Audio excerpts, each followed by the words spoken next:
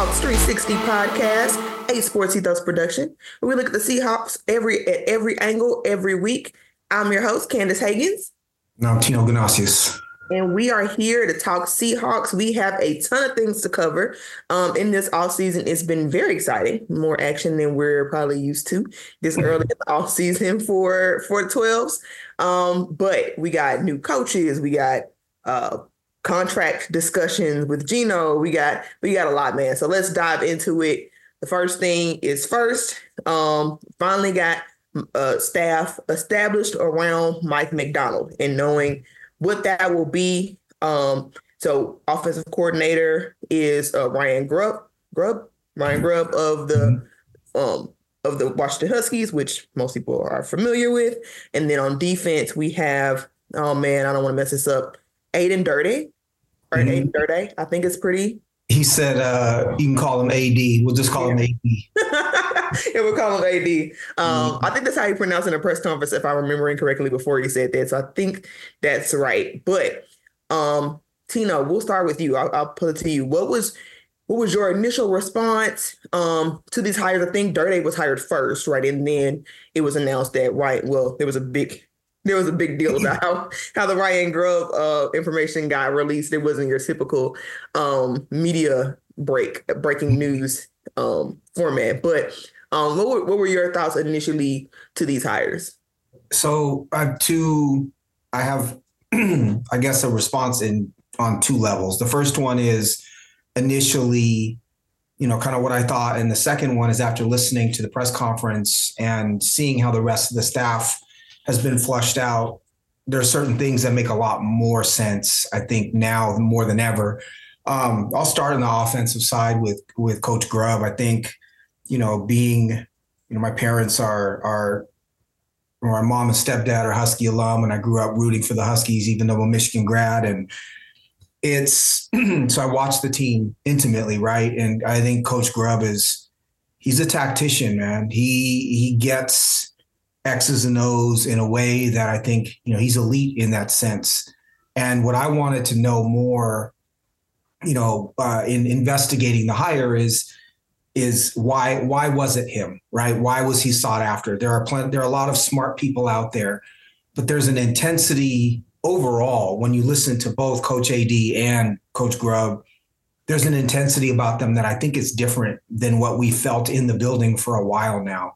Right. There's a specialness about their personalities. They keep coming back to accountability and communication and connectivity, I think, was the big one for me with both Coach Grubb and Coach AD. With Coach Grubb in his press conference, he talked a lot about the offensive line, and he talked a lot about the offensive line working in sync with the rest of the offense and how connectivity mattered to him so much. And to me, it was a breath of fresh air. And that's not to slam Coach Waldron, because I think he did a decent job.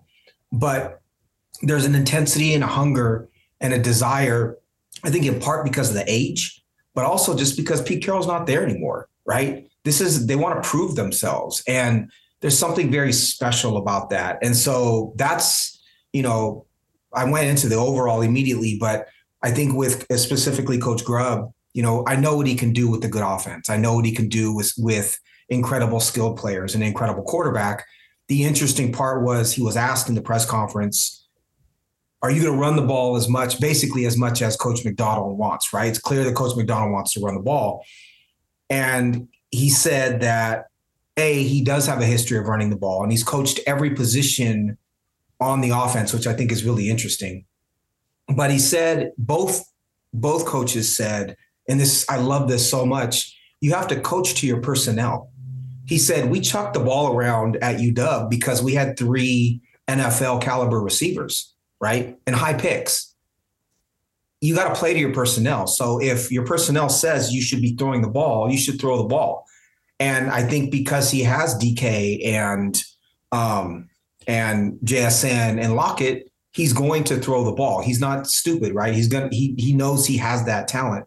But the idea that he said, match the scheme to the personnel were the words that he used.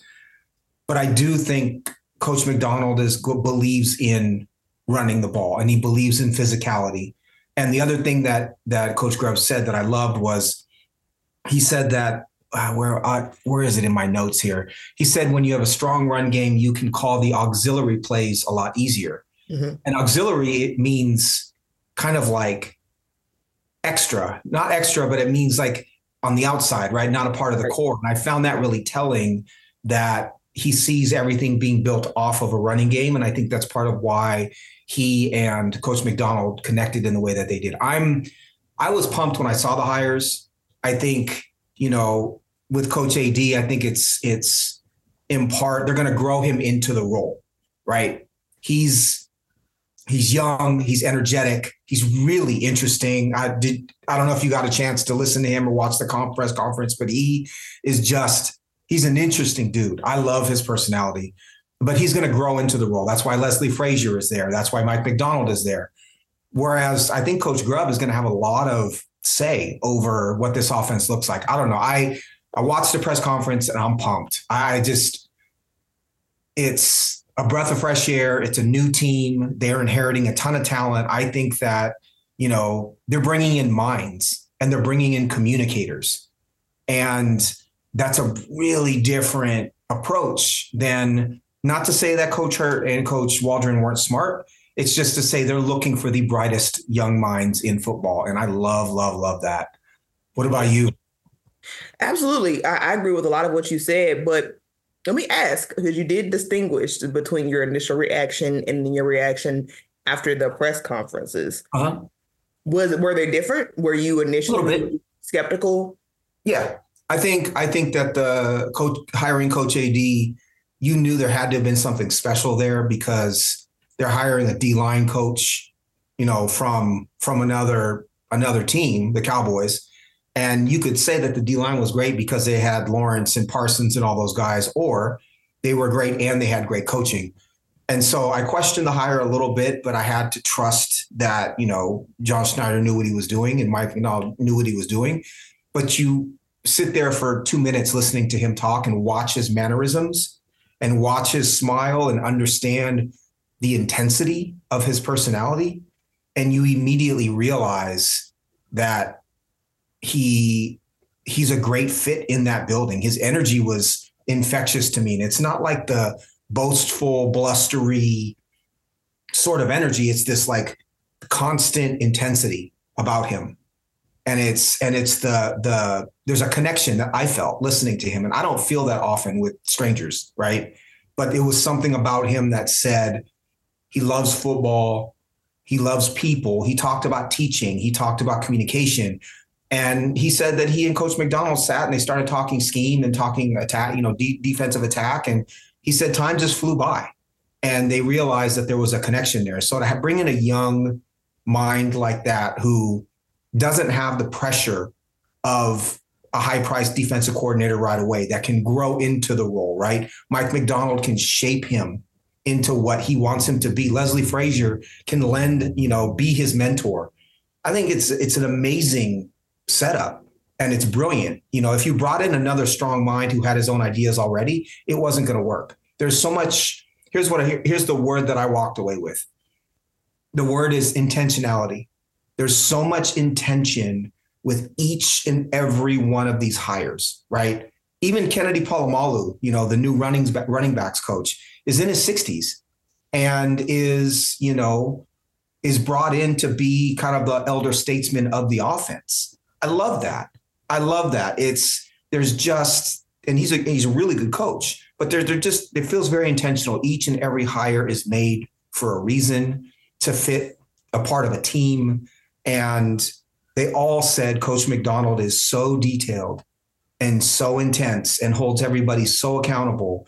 And it feels really different, right? That organization feels like a really different organization. What about you initially? Like, are you excited? Is there one hire that like really stands out to you as a home run for you? Is there one that you're concerned about?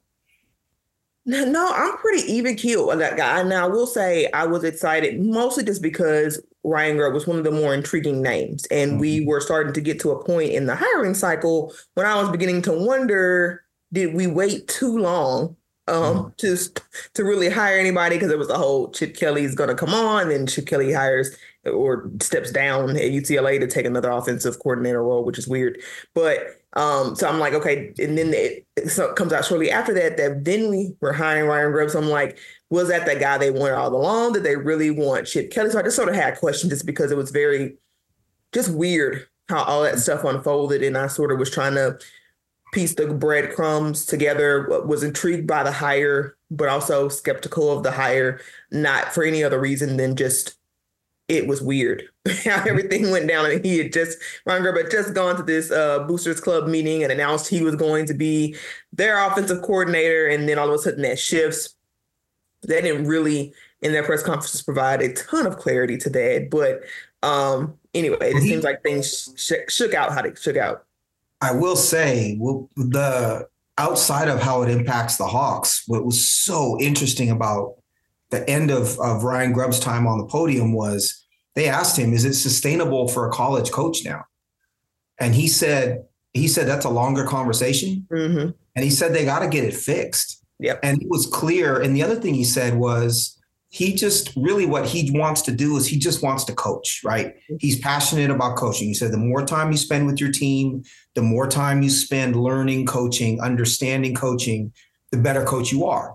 And he was alluding to the fact that you just can't do that in college football anymore. Mm. And he was talking a lot about recruiting and INL or NIL, I think, when he was talking about that it's broken. Right. And so the other thing is there's a lot of conversation, a lot of rumors that he really did not want to live in Tuscaloosa. And he took the positive in the press conference and just said he absolutely loves Seattle, right? His 2 years in Seattle were great. He loves the city. They said he told the top quarterback recruit, Austin Mack, who had been there for a year, I may not see your career all the way through. He said that when he recruited him.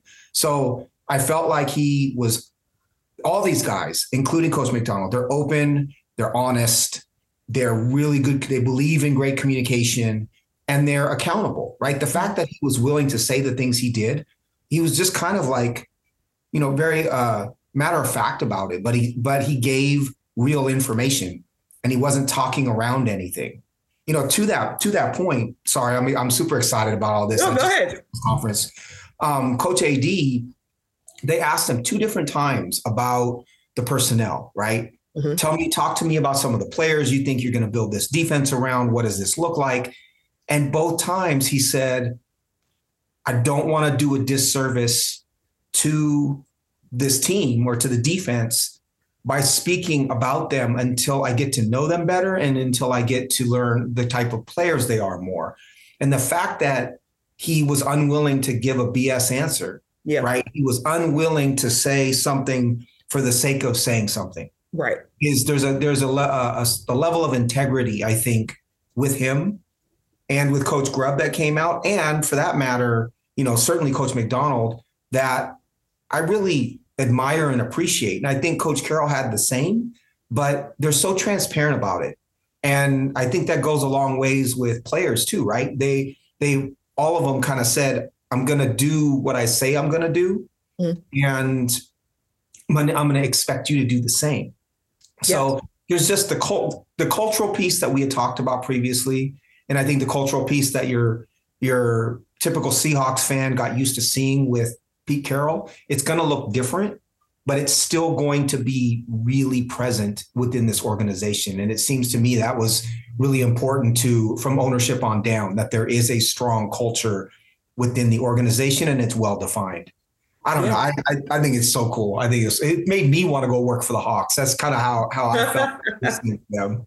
Yeah, man, I really was impressed with a lot of these hires, especially after hearing the press conferences. I will say some of my initial concern was just them being so young. I love the Leslie Frazier hire after that, so that sort of gave me some confidence. But then we hire Aiden Durde, AD. Then we hire Jay Harbaugh, who we haven't yet mentioned, but who also had a really interesting press conference, I feel.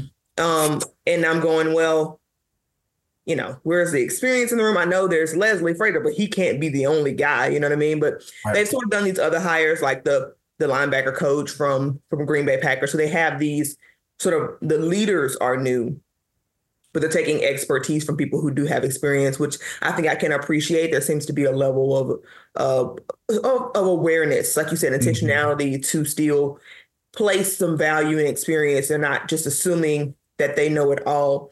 And I think that they will take that, the words from those who have the experience wisely, it seems. But one of my favorite takeaways from the conference was really very different than, I think I learned more about Mike Macdonald as a coach than I did. There were, yes, individual aspects to take away from each person's press conference, but like you said, even like AD, he wouldn't go into detail with his guys. Grubb said something similar, right? Excuse me, where he's saying personnel matters, right? But what I took away, especially from AD's press conferences, he was very, he gave a lot of praise to Mike Macdonald in the sense of his vision is clear. His philosophy is clear. And we're all on the same page about what that is and what that looks like, which was probably the biggest vote of confidence you could give any new starting head coach, to have a clear vision, to be able to communicate that clearly to guys who you just met. Like they didn't have a connection. AD and Mike Macdonald didn't have any previous connections. And so for really a complete stranger with the exact opposite background that you have, to be able to clearly see the vision and feel confident that he can run with it, spoke to Mike Macdonald's ability to lead, right? Not to coach, because we all knew coming in from a schematic standpoint, that was his strength. The question was, can he lead? Right. And that to me was one of the first signs that this coach can lead, and he can lead well. Now, what does that look like on the field? We'll see. But everything I've heard so far, I like the process, right? Of what has led up to what they're doing, what they're building. You can clearly see, like you said, intentionality in building the foundation, in taking guys from different backgrounds. And yes, they are all new. And that makes some of these press conferences interesting, because I think you do get real answers. I think what was refreshing, if I had to pick a theme through all the press conferences, is that there was no coach speak. Right. There really wasn't. There were people. There was no coach speak. No, none of that. Because like you said, they could have, AD could have just said, we think, we like the mindset of the players or something. He could have said something like, we're dealing, but he really, I mean, you could tell these guys are new. And while there may be times where that bites them in the butt, we'll see. Right. I think there are more oftentimes than not, the players will gravitate towards that genuineness. And I think that so will the fan base gravitate towards that. No, it's no knock on Pete Carroll, but it's not just Pete Carroll. It's all coaches, right? That figure out how to navigate nuances and figure out coach speak. And right now, these guys are just, they're not worried about that. They're kind of raw. PR, right? Yeah. They're really just you could tell their heads are in building what they hope is something very special. And I found that cool. I find it cool. I find it impressive. They all have similar things, right? Like I said, the intensity, I think was like a connecting factor with each guy that you heard from.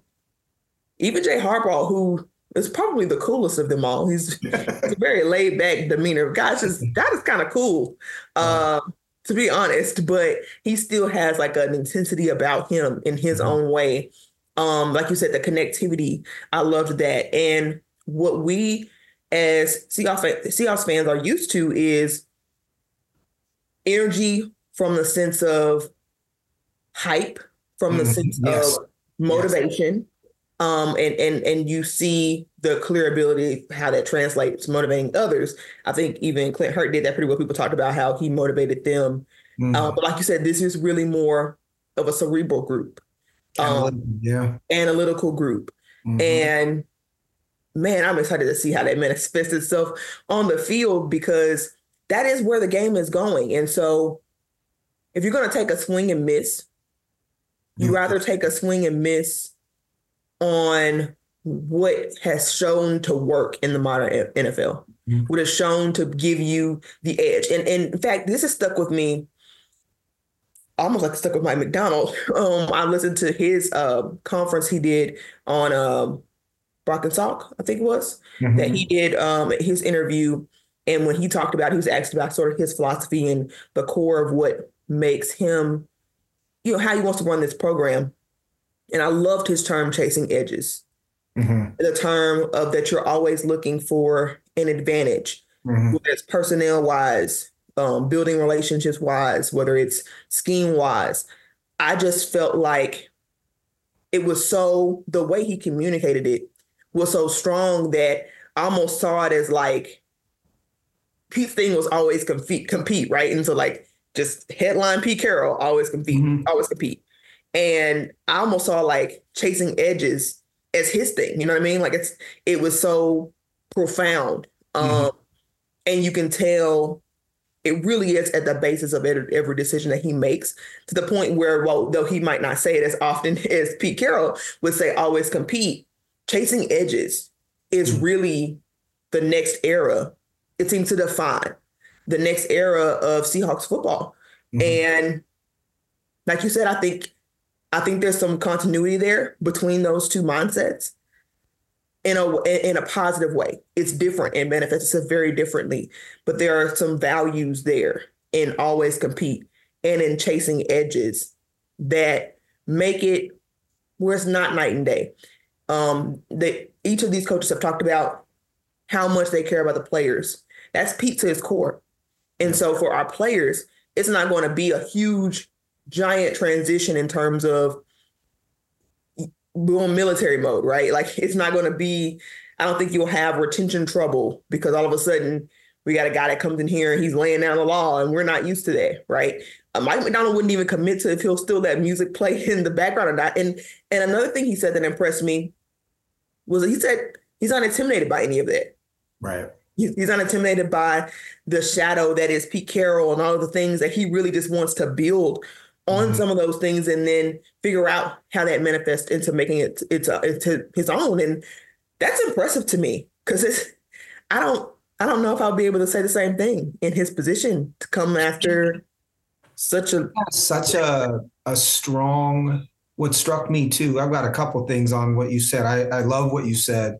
He has such a strong identity already. And he's I think even more so, such a strong belief in what he's doing, right? That it doesn't matter what came before him. Yes. Because he's so laser focused on accomplishing the stuff that he wants to accomplish. And I think that is how you go about replacing someone like Pete Carroll, is you have to believe in yourself, right?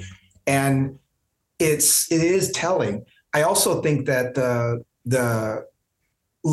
kind of looking on the margins, looking for an edge, that's a Harbaugh characteristic too, right? It's what Jim Harbaugh gets criticized for at Michigan was, pushing the envelope a little bit, doing things differently. Even John Harbaugh believing in Lamar Jackson in the running game and playing an offense that's from a different era, bringing in Mike Nolan as a coordinator who is essentially running the option, right? Especially in those first Lamar years, they had a belief in what they were doing and they were trying to zig when everyone else was zagging. Right. And that's kind of what you're talking about with Coach McDonald as well, which is cool because it also means he's going to be able to counter the McVays and the Shanahans, like we talked about before, because he's doing some extra different stuff, right? So that CEO, we talked about it before, the taking how to run an organization and how to communicate and how to have a vision, because Michigan football under Harbaugh had a really strict vision. We're going to run the ball. We're going to run it down your throat. We're going to have 32 times in a row against Penn State to close the game out, right? And we're going to play incredible defense. We'll be more physical than you are, right? And Baltimore is the same thing. They've got the physical defense. They believe in a scheme. They've got Lamar in the running game. They added passing game, but it's very well defined. Mike McDonald is trying to do that because that's what he's learned from, for one. Two, a quick anecdote with Coach AD. He did say the one time he spoke about the team or the defense, he said he was on the sideline with Dallas in that game. And he said he could feel the Seahawks defense and the speed, right? And the urgency. I'm putting that word in, but he felt it on the sideline, even though he's not coaching against the Seahawks defense. You could feel how fast they were. And I thought that was cool. And I felt like that was different. You don't always hear coaches speak like that, right? And the third thing that I'll point out is, and that I appreciate, is I don't know if this was intentional. I think everything with John Schneider is, but I appreciate the diversity in age and race and ethnicity on this coaching staff. And I think they're really smart to go about it that way, right? So you've got Coach McDonald, who's from Georgia and coached in Baltimore and Michigan. You got Coach Grubb, who was born in Iowa and coached in South Dakota and, Fresno State and then UW. But then you have, Coach AD, who's from England, right? Yeah. Speaks differently, acts differently. You've got, Coach Polamalu, who's the uncle of Troy Polamalu and has all that SC lineage and Southern California and is in his 60s. You have Coach Frazier, who grew up in the South and played on the Bears, great defense and has so much knowledge and is African-American. You have Frisman Jackson, the new wide receiver coach, who grew up in Chicago and had to scratch and claw his way to a couple years in the NFL. And you've got just really this interesting group of people, right? You've got Coach Polamalu and Coach Frazier in their 60s. You got these other guys in their 40s. Each one of those older coaches is on either side of the ball. You bring in a Harbaugh because you're a part of that family, Coach McDonald is, and you're raising him to eventually be a head coach. It's really cool when we get to see how a team or a staff is built, and you see the thought that goes into building this staff. And again, I can't speak definitively to the fact that they were paying attention to having a diverse staff in that way, in all ways, right? Age, experience, race, ethnicity, all those things. But to me, it's a priority. I think you're able to really reach and communicate all people within the building if you have people that you can identify with someone who's kind of like you, right? I think and learn from others who aren't. And so to me, that's a really cool aspect of this staff that, and I do think it fits with who the Allen family is and was under Paul Allen and with John Schneider as well. Again, not important, it is important. It's not an X's and O's thing, but it's something that I recognize and I think is kind of cool. I'm so interested to see what this team looks like when they run out of the tunnel and, in week 1 and what this identity looks like. And we haven't even talked about the quarterback situation yet and who's going to be the quarterback and what their approach is, but it is really cool. It's really easy to get, once you dig in a little bit, it's really easy to get super hyped, right? Super hyped about what this team can be. Yeah, 100%. 100%. So yeah, I'm with you. It's definitely exciting times for sure. And I think that's a good transition here to talk about now that they have gotten a lot of their staff built out. There's still some more work to do, but you can tell they've got a lot of the staff positions that's starting to really come into fruition. So then you start leaning more towards personnel. And there's been debate for some time over today's date, which is Friday, the 16th, and that is the deadline for Geno's money to become officially guaranteed. His injury guarantee money becomes guaranteed. It was revealed via Adam Schefter that that the Seahawks were going to retain him. He was not going to be cut. That's sort of the direction I had been leaning in the whole time.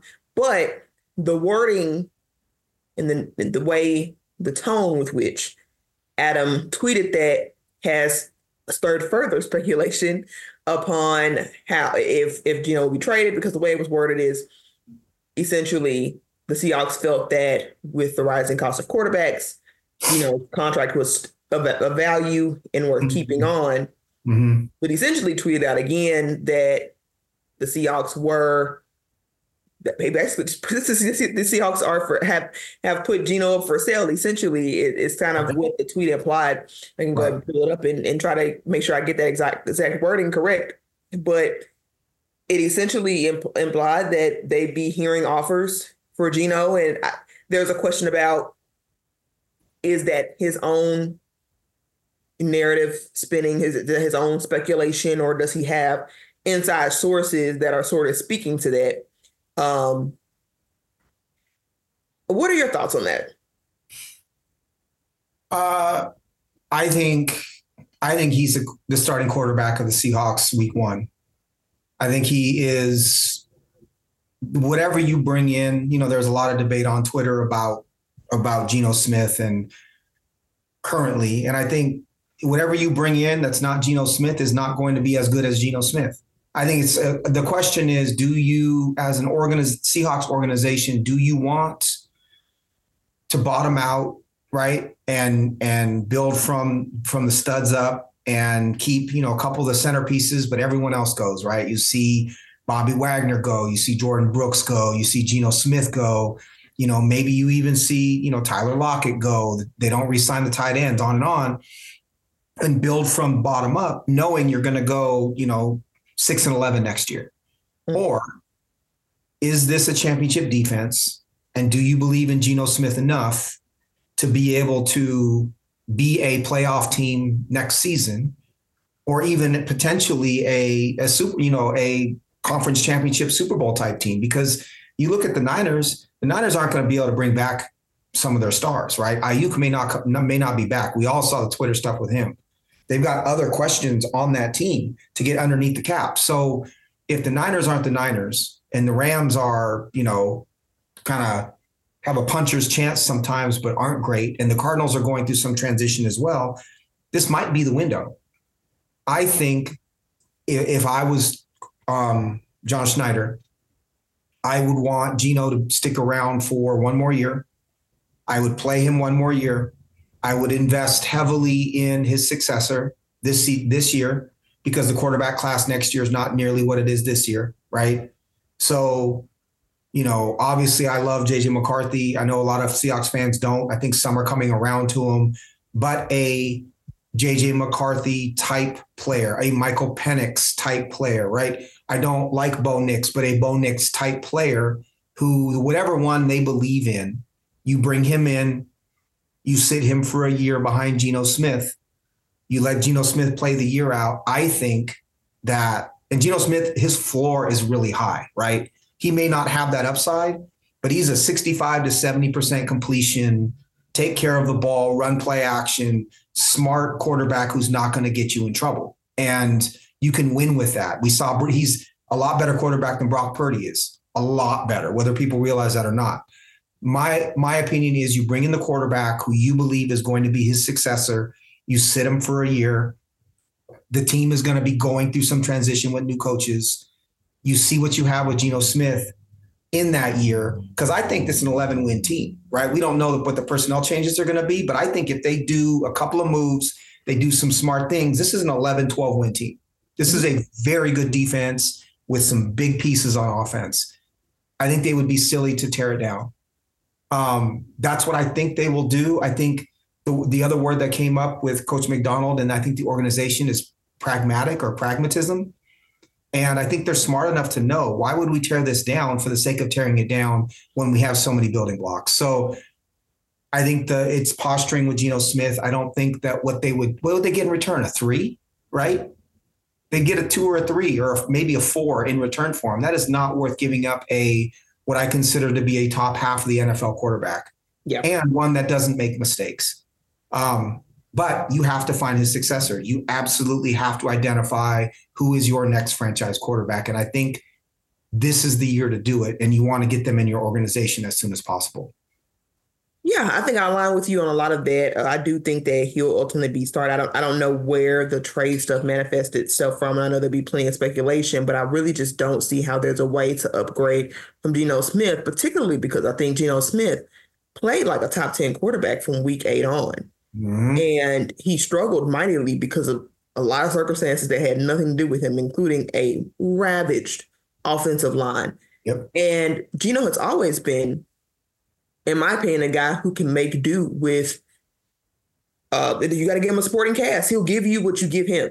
essentially. And if you give him a bunch of crap, then you'll probably get a bunch of crap. And if you give him elite supporting cast, he can give you elite play. And I think he's proven that. And I don't think that his past year is a contradiction to that. I think it really speaks more to what we thought, and that is he can be elite at times, but he does need an elite supporting cast. And I think I'm interested in exploring that model over exploring the find a quarterback, pay them a ton of money, and count on him and find out really it's an experiment that as you peel away his talent, can he rise to the occasion? Most of the time, everybody ain't Patrick Mahomes. Right. And what's the difference between Geno Smith and Kirk Cousins? Yeah. There's not a whole lot of difference between the two of them. I would take Geno over Kirk Cousins personally because Kirk Cousins throws too many picks. Right. What's the difference between Geno and Brock Purdy? Right? Brock Purdy had a better supporting cast, and most importantly, Brock Purdy had a very good offensive line. What would Geno do? What would Geno do in that offense? During the season, but what would Geno do in that offense? Right? Geno would blow up. Yeah, he would. The other thing for Geno's sake is I do think that between Mike Macdonald and Ryan Grubb, they believe in offensive line. They believe in investing in the offensive line. They believe in it being a tight unit, continuity between the different parts of the offense. So I think just the coaching change alone is going to have a really big impact on the quarterback play, right? So we're not going to see these turnstile Jake Curhans and Stones Forsyths and those guys. Right. We're not going to see them anymore. That's not what this is. It's always been this patchwork BS. We're going to bring dude off the street. Right. And he's going to start, the third day he's been in the building, he's going to start at left tackle. It's not going to be that way, I don't think, under these guys anymore. I think offensive line is too important. And you look at Baltimore's investment in the offensive line. You look at the University of Michigan offensive line and how everything is built off of that. That's Coach Macdonald. He wants to be physical. He wants to control the line of scrimmage. That's great for Geno. That's the most amazing news for someone like Geno Smith, who's smart and tough and can see tight windows and is accurate. I think he's honestly a great fit for what's your dream scenario at quarterback? Moving forward with this team? Like if you could build something out, what would it look like? Well, I really think Geno can I'd like to see what Geno can do in playoff games with a good supporting cast. Mm-hmm. Because even when they played the 49ers, they were beat down to the point where like Geno was going head to head with them in the first half, and he didn't have quite a bit of his supporting cast. A lot of those guys were injured. And so the defense on both sides of the ball, they just were kind of limping in. Right. Mm-hmm. And I think, like I said, if you give them a supporting cast plus an actual coaching edge strategically and making adjustments, things like that can make a big difference in a game and how you perceive Geno. I like to see this team. You start with him. Like you said, I do still recommend drafting someone. I'm more of the type, take a swing type. I'm not going to say keep Geno for a year. Mm-hmm. I don't care if they keep him for the duration of his contract. If he earns it, because it's incentive-based. So if he doesn't meet those incentives, then we're not paying him that money. And that's what makes me okay with it.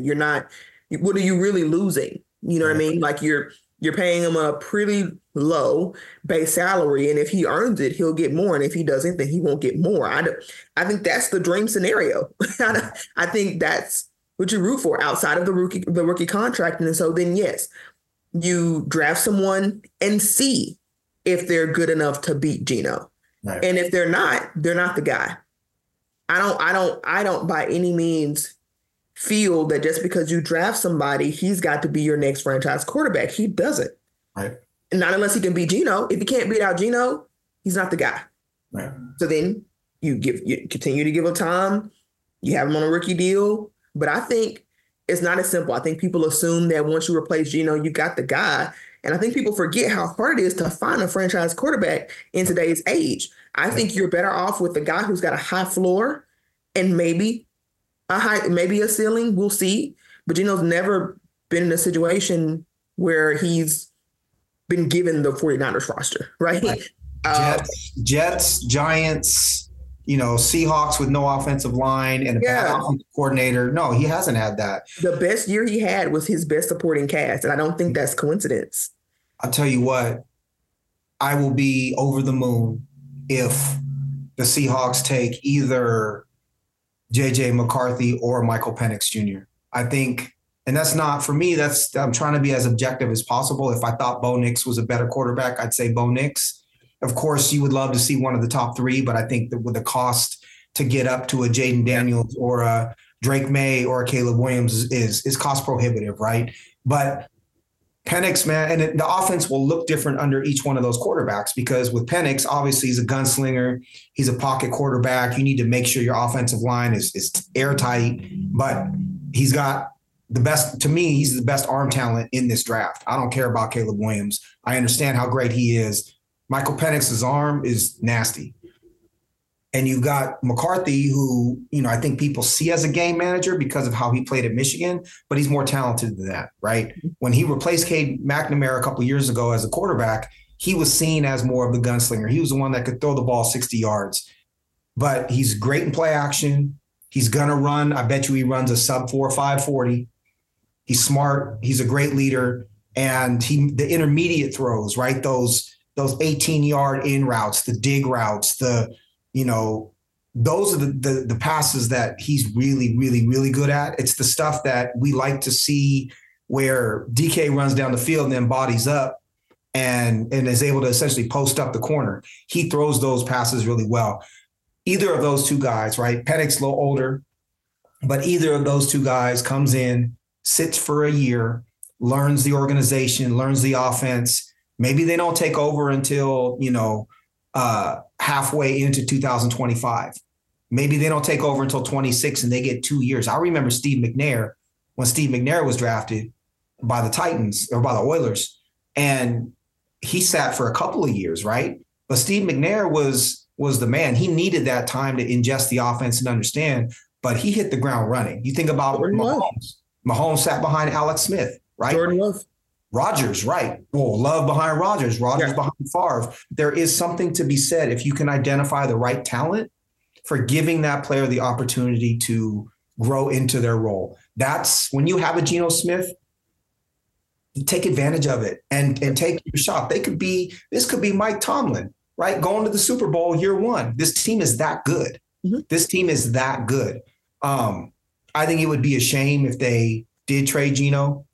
I'd be sad. I'd want to see who the quarterback is before passing judgment, but I think it'd be a shame because we have a top maybe 14, 13 quarterback in the NFL right now in our hands at, as you said, a very favorable contract. And he can play at top 7. Like we've seen top 7. He was in 22. Yeah. We've seen top 7. So I don't, it's on his contract. Mm-hmm. Give me that. You know what I mean? Like, that's more of a ceiling than people give it credit for. You got a top 7 quarterback in the league and a great supporting cast around him. Mm-hmm. You can do a lot of damage come playoff time, especially when you have, again, that coaching edge that we've been lacking. Because I felt like we've lost playoff games on coaching alone in the past. I just have. Just on the lack of adjustment or taking too long to make adjustments. I just think that's a big factor. And if we could get ahead of that in some regard, I think with a good supporting cast, you need health, injury luck. I mean, obviously that didn't go well last year, so you need health going into those situations. But with a healthy roster, you give it a try. I mean, mid-level quarterback contracts are rare to find, and the Seahawks have found one. I say see that experiment through. And if at any point the rookie overshadows Geno Smith, then you play the rookie. Yep. And you got nothing to lose, and then you can feel great about that. But then you win either way, right? You didn't lose games trying to develop the quarterback, right? But you still develop the quarterback. And if you aren't able to develop the quarterback, then that's not your guy. And because anything more than Geno is the guy, because I think Geno's ceiling is pretty high, more high than people are really willing to look at and accept. Mm-hmm. So. Then you got a top 5 guy, top 3. Yep. And if you're able to run the ball in the way that we know they want to, And, if the scheme is right and they invest in the offensive line, Geno's going to be that much better of a quarterback, right? You're going to create, that's the whole philosophy of play action is creating bigger windows and more space for the quarterback to throw. It's the other question mark on the offensive side for me. I know they're going to invest in the offensive line. I think that's a given. We can put that in stone. What did the Seahawks do with Tyler Lockett? That's the other question we've seen online.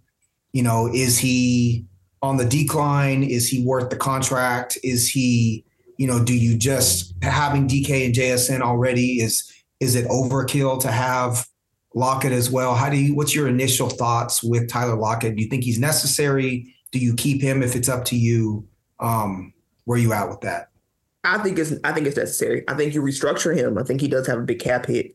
So I do think you try to restructure him. But people have pointed to regression, and I think there are some signs of that. But I also think it's his productivity in terms of numbers is more due to circumstance, and that somebody's production was going to go down anyway because it's 3 wide receivers instead of 2. All right. I think by default, that was going to be something. I don't know why people just didn't take into account that someone's production might drop because they didn't, and they were less touches to go around now. And because the defense was on the field so long, they were like dead second last, I think, in actual offensive positions that they had to play with because, defense could get off the field. So then they were always behind the 8 ball. So I think between those two things, Tyler Lockett was a disadvantage. Did he drop some balls that I think normally he would catch? Yes. But he also played through injury quite a bit last year. Now the question is, can he be healthy? I think those are legitimate questions. I think there are signs that point to slight regression, but I think it's overstated. I think the regression of Tyler Lockett is overstated, and I would be none surprised at all to see him have a bounce back year that is much more like what we normally see. And maybe that doesn't look like a 1,000-yard season because, again, not as many touches to go around. 3 guys now. But I'm not sure. It's like any position. The production for what you pay is what's the most important thing. If he's willing to restructure and he's willing to come back at a smaller number, I think he's a huge asset. The other thing that we don't talk about is, he used to run a lot of the inside routes. There are a lot of inside routes that you remember him picking up first down after first down after first down, catches the ball, goes straight to the ground so he doesn't get hit.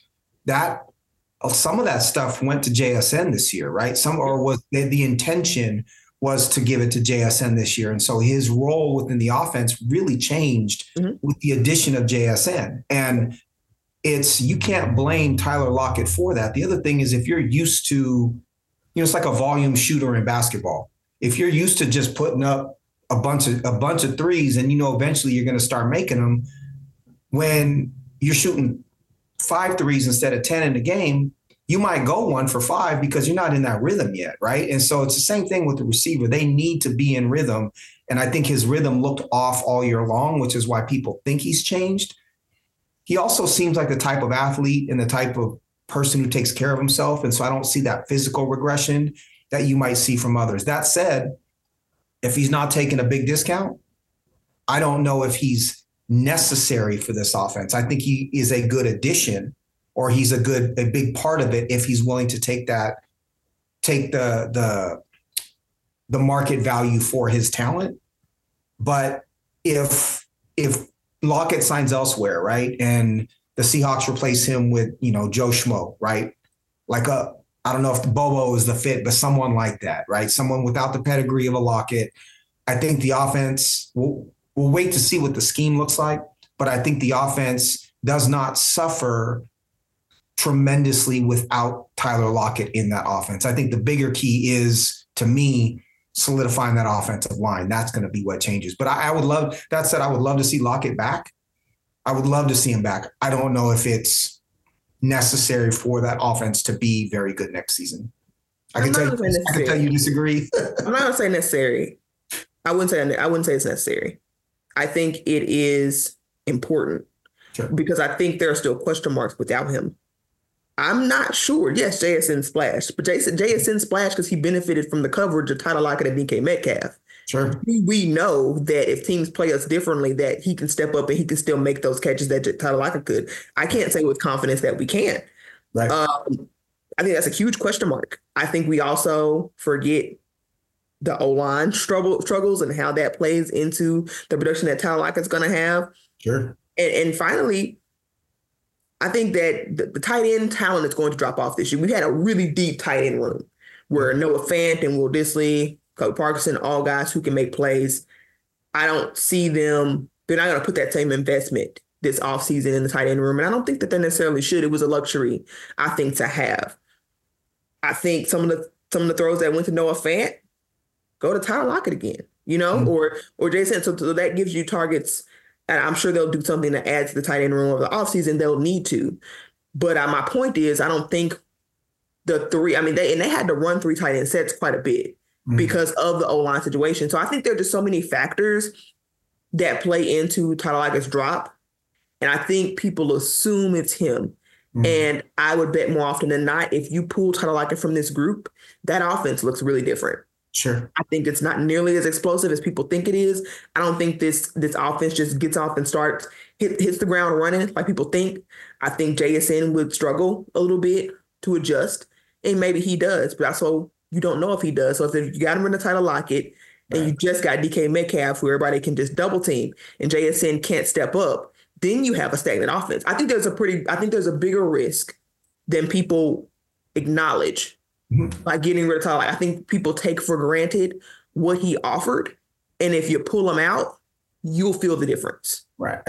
Your point is great because, as you were speaking, I thought about, right now with Lockett, you have 2 legitimate deep threats, one on each side of the field, right? Correct. And at any point in time, sub 4-4 guys. At any point in time, either one of those 2 can beat you deep.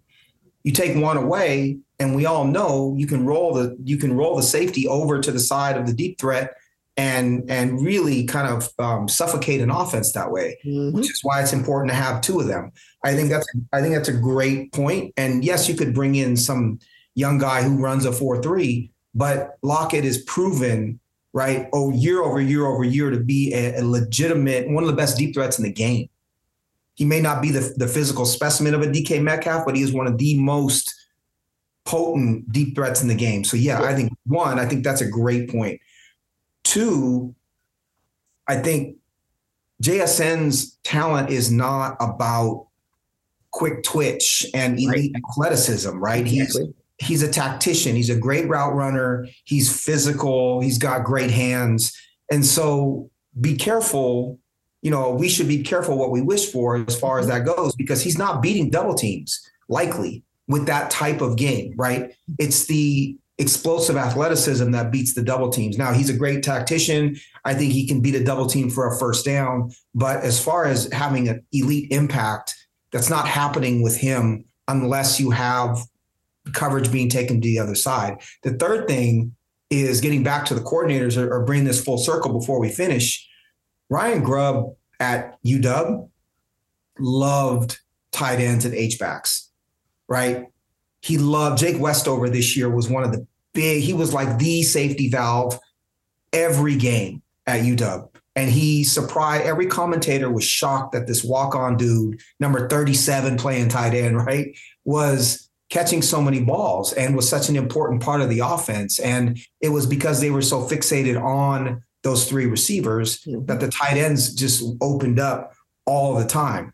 And, same thing with Devin Culp and some of the other tight ends on that offense. They were a big part of that offense, big part of it.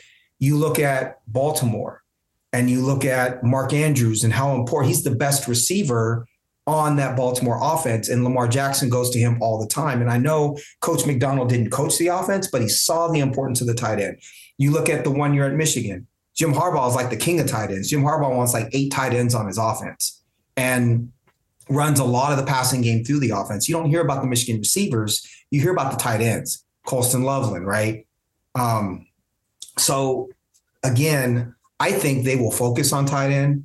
I've seen some mock drafts where Brock Bowers is the pick if he drops. The tight end in Georgia. Yep. I don't know that I love that as the pick. I think they need to focus on on some other stuff first. That seems like a luxury to me. Mm-hmm. But I do think Ryan Grubb will feature the tight end in a different sort of way. And I do think it's going to be a focus. It wouldn't surprise me to see them pick the two of the three out of the ones you named that they believe fit the offense best and retain them.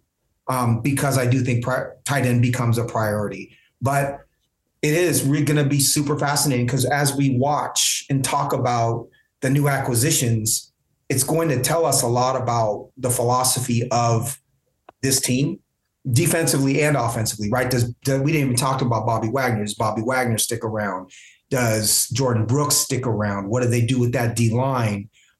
We know the secondary is going to be great. We've heard rumors of Jamal Adams getting cut, but it'll tell us what they think about this team. It'll tell us the direction they're going. It'll tell us schematically we can start to pick up some of those breadcrumbs and understand. Man, I'm so pumped. I can't even tell you. This is, it's going to be awesome. It's going to be awesome. Yeah, a lot of decisions to make, a lot of news to come down. I did see that news about Jamal Adams dropping. We'll see. I think today is the day, right? Mm-hmm. Today is we'll find out by the end of the day today, one way or the other, whether that was just rumor or actually legit. Mm-hmm. So anyway, we got a lot to react to, a lot to respond to over the off season, but there's definitely a lot to be excited about if you are a Seahawks fan. So with that said, Tina, I want to tell people where they can find you, and we'll wrap up today. Yes, you can find me. I do the Mariners Cast for Sports Ethos, ETHOSMARINERS on Twitter. We will start really ramping up things here in the next couple of weeks with spring training starting. I also, on my YouTube, do a lot of fantasy baseball stuff, which is super fun, but it is baseball season. It is database season. Very deep in my baseball databases, trying to figure stuff out for fantasy baseball, which is my passion. So yeah, I don't know. Sports is like you, sports is my everything, and I'm enjoying it and loving it. And that's where you can find me, and buried in my office, looking at a bunch of numbers and watching a bunch of games. All right. You can find the show at Ethos Seahawks. Be sure to give us a follow as we'll continue to put out episodes as things happen, as news breaks. We got your back on all things Seahawks. And until then, go Hawks.